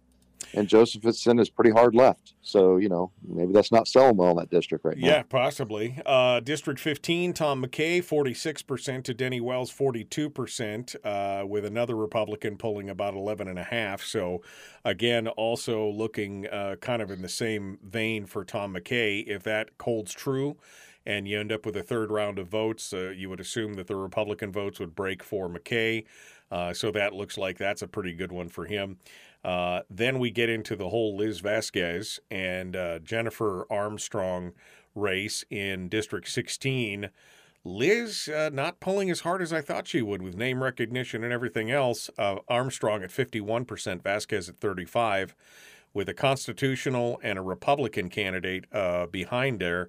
All of those candidates would have to fall out, and even then, there wouldn't be enough votes to go to Vasquez at that point. That may be a kind of a losing proposition at this point. Well, yeah, it may be. I go back, and I'm going to keep saying it, Mike. We're going to have to talk about it, but there's going to be some soul searching that's going to have to be done in some of these races if we're going to make sure that, Republicans, conservatives, even if they're different, whatever, big tent, right? There's going to have to be some people that are going to have to consider pulling their name to do some stuff here and how this works. Yeah, so. And beating the bushes, because even if the other two candidates dropped out and all of their votes went to Vasquez, she's still 3 points behind. Well, I know that doesn't mean there's not work to be done, but I mean, splitting it up and leaving it to the algorithm and people understanding and getting the rank choice right, considering how high the error rate is on these ballots nationally. That's not a strategy that's not a winning strategy for us. Yeah. So, getting people to drop out so you're down to just 2, making it like it was and getting everybody behind the best candidate is probably our wisest strategy at this point. And it's not surprising with how the ranked choice vote is going to play out. But look, the average rate of ballots being tossed is about 11%. That's the national average with ranked choice voting. So if you consider, 11% of the votes getting tossed out, that's way above some of these races for people that are, pulling 5, 6, 8%. That will affect the race. So if we can't get some people to drop out and swallow their pride and go, you know what, you need to sit this one out, work again on the next one, get everybody behind the best candidate, we're probably setting ourselves up to lose some that otherwise we wouldn't lose. It's just something we're going to have to think about real hard. That's just my read on it. We're coming down to the end, so we're not going to be able to hit all of these. I know Jamie Allard's, she had a 57% for her voter for 23. I think she's going to do well. The surprising one, the disappointing one to me, is Dan Sadler pulling 53% in District 24, the Eagle River area, with Sharon Jackson only pulling in 25%. That's disappointing just based on Sadler's commentary about binding caucuses and other things. And you can sound off on that if you want before we jump into this, but we're running out of time here. No, I mean, that's probably, we're out of time for the hour. You try to go through 60 races. It's hard to do that. You can't do that in an hour with breaks and stuff. So, it is what it is, Mike. We'll see. I've got, if I'm going to win this one, I'm going to have to counter the negative. Cause like I told you before, there's a lot of people spreading, false information and lies. And that's just what it is in a small town political realm, I guess. And I have a district that was drawn pretty clearly now when you look at it, and I already knew this and people inside were telling me, because there's certain players in the Republican Party would like to get rid of a too conservative, too vocal guy, right? So that's an uphill battle. Name recognition, new district, a lot of lies being spread, about why I'm doing this or what I've done or whatever. So we're going to have to work on that and, see where it goes and focus on those areas, and we'll see what the final numbers do. But that's the reality. I mean, this sometimes can be a shock, right, to the system, to the people running and where we sit as a state. So there's a lot that comes out of this, but there are some things we're going to have to figure out how to do, beyond me. It shouldn't just be about me going back or not, because there's a much broader picture. Like I said, even if I did, some of these other races, we lose them, and you look at the composition of the Senate, brother, it's going to be a different game going back. So we'll see. Well, I wanted to ask you what your game plan was here, but we're out of time, so maybe we'll do that right after this. Mike Shower, thank you, my friend. Appreciate all you do, and appreciate you coming on. Thanks for coming on board this morning, folks. We got. I guess we'll have more analysis tomorrow, maybe some candidates as well. We'll see if we can reach out to some of these other candidates. Back with more then. Have a great day. The Michael Duke Show, Common Sense Radio. Be kind. Love one another. So I guess, Mike, before I let you go, so what does this mean for you? What is these numbers? What kind of change does this mean for your campaign? What's your focus going to be? And again, this is only with 80% of the precincts reporting in, and some of the more conservative precincts have not yet reported, so I'm assuming this number is going to get closer. But what does this tell you overall as far as your own campaign strategy? Well, I think a big part for us, Mike, when I look at Big Lake and KGB, where Massey has name recognition and I don't, with a lot of people, that's where we're going to have to focus, because people are going to have to know, who I am and learn a new part of the district. He gets a natural advantage by having name recognition from his parents and being down that neck of the woods. So that's something I don't have, that we will have to focus on those areas and then let people make their own choice up. I can tell you over the last, month or two, talking to people in the area, they still thought they had David Wilson. Many of them were, looking for somebody that might be different. They're like, well, I'll support Massey. And I tell them, well, I would be your senator now. They go, oh, well, you're okay.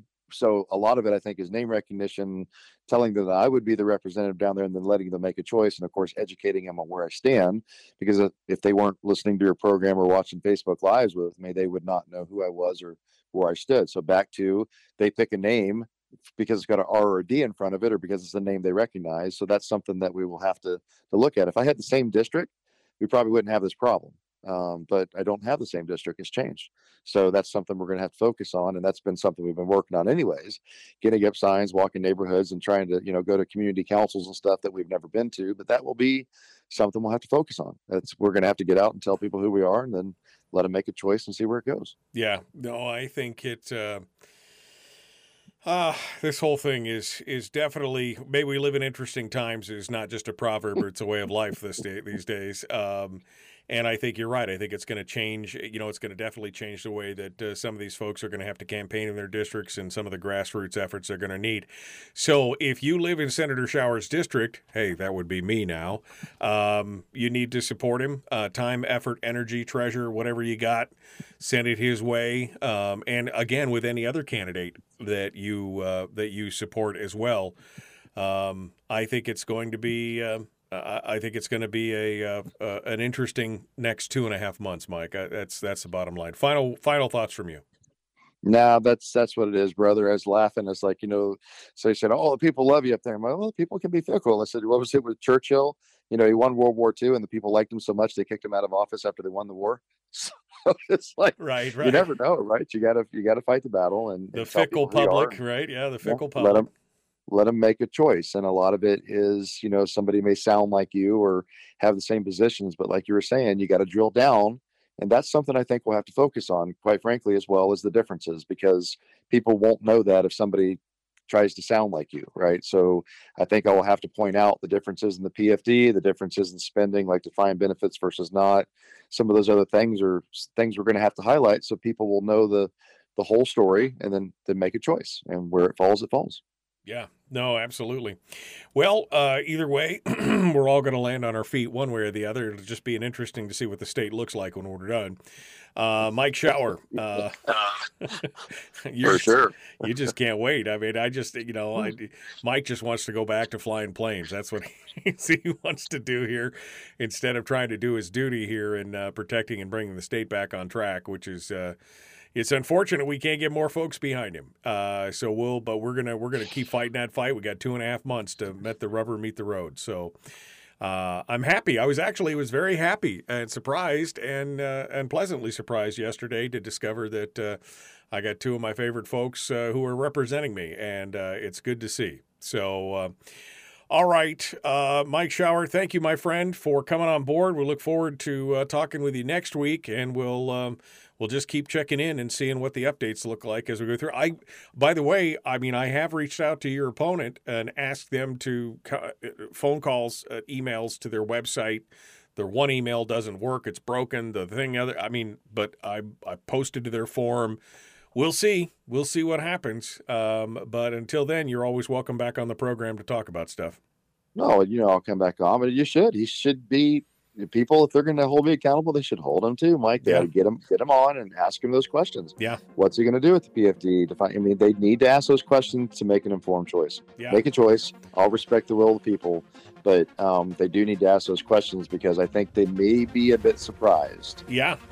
If by his votes going down based on what I'm watching them say. So it's just something they need to be, make sure you know everything that you can know and take it from there.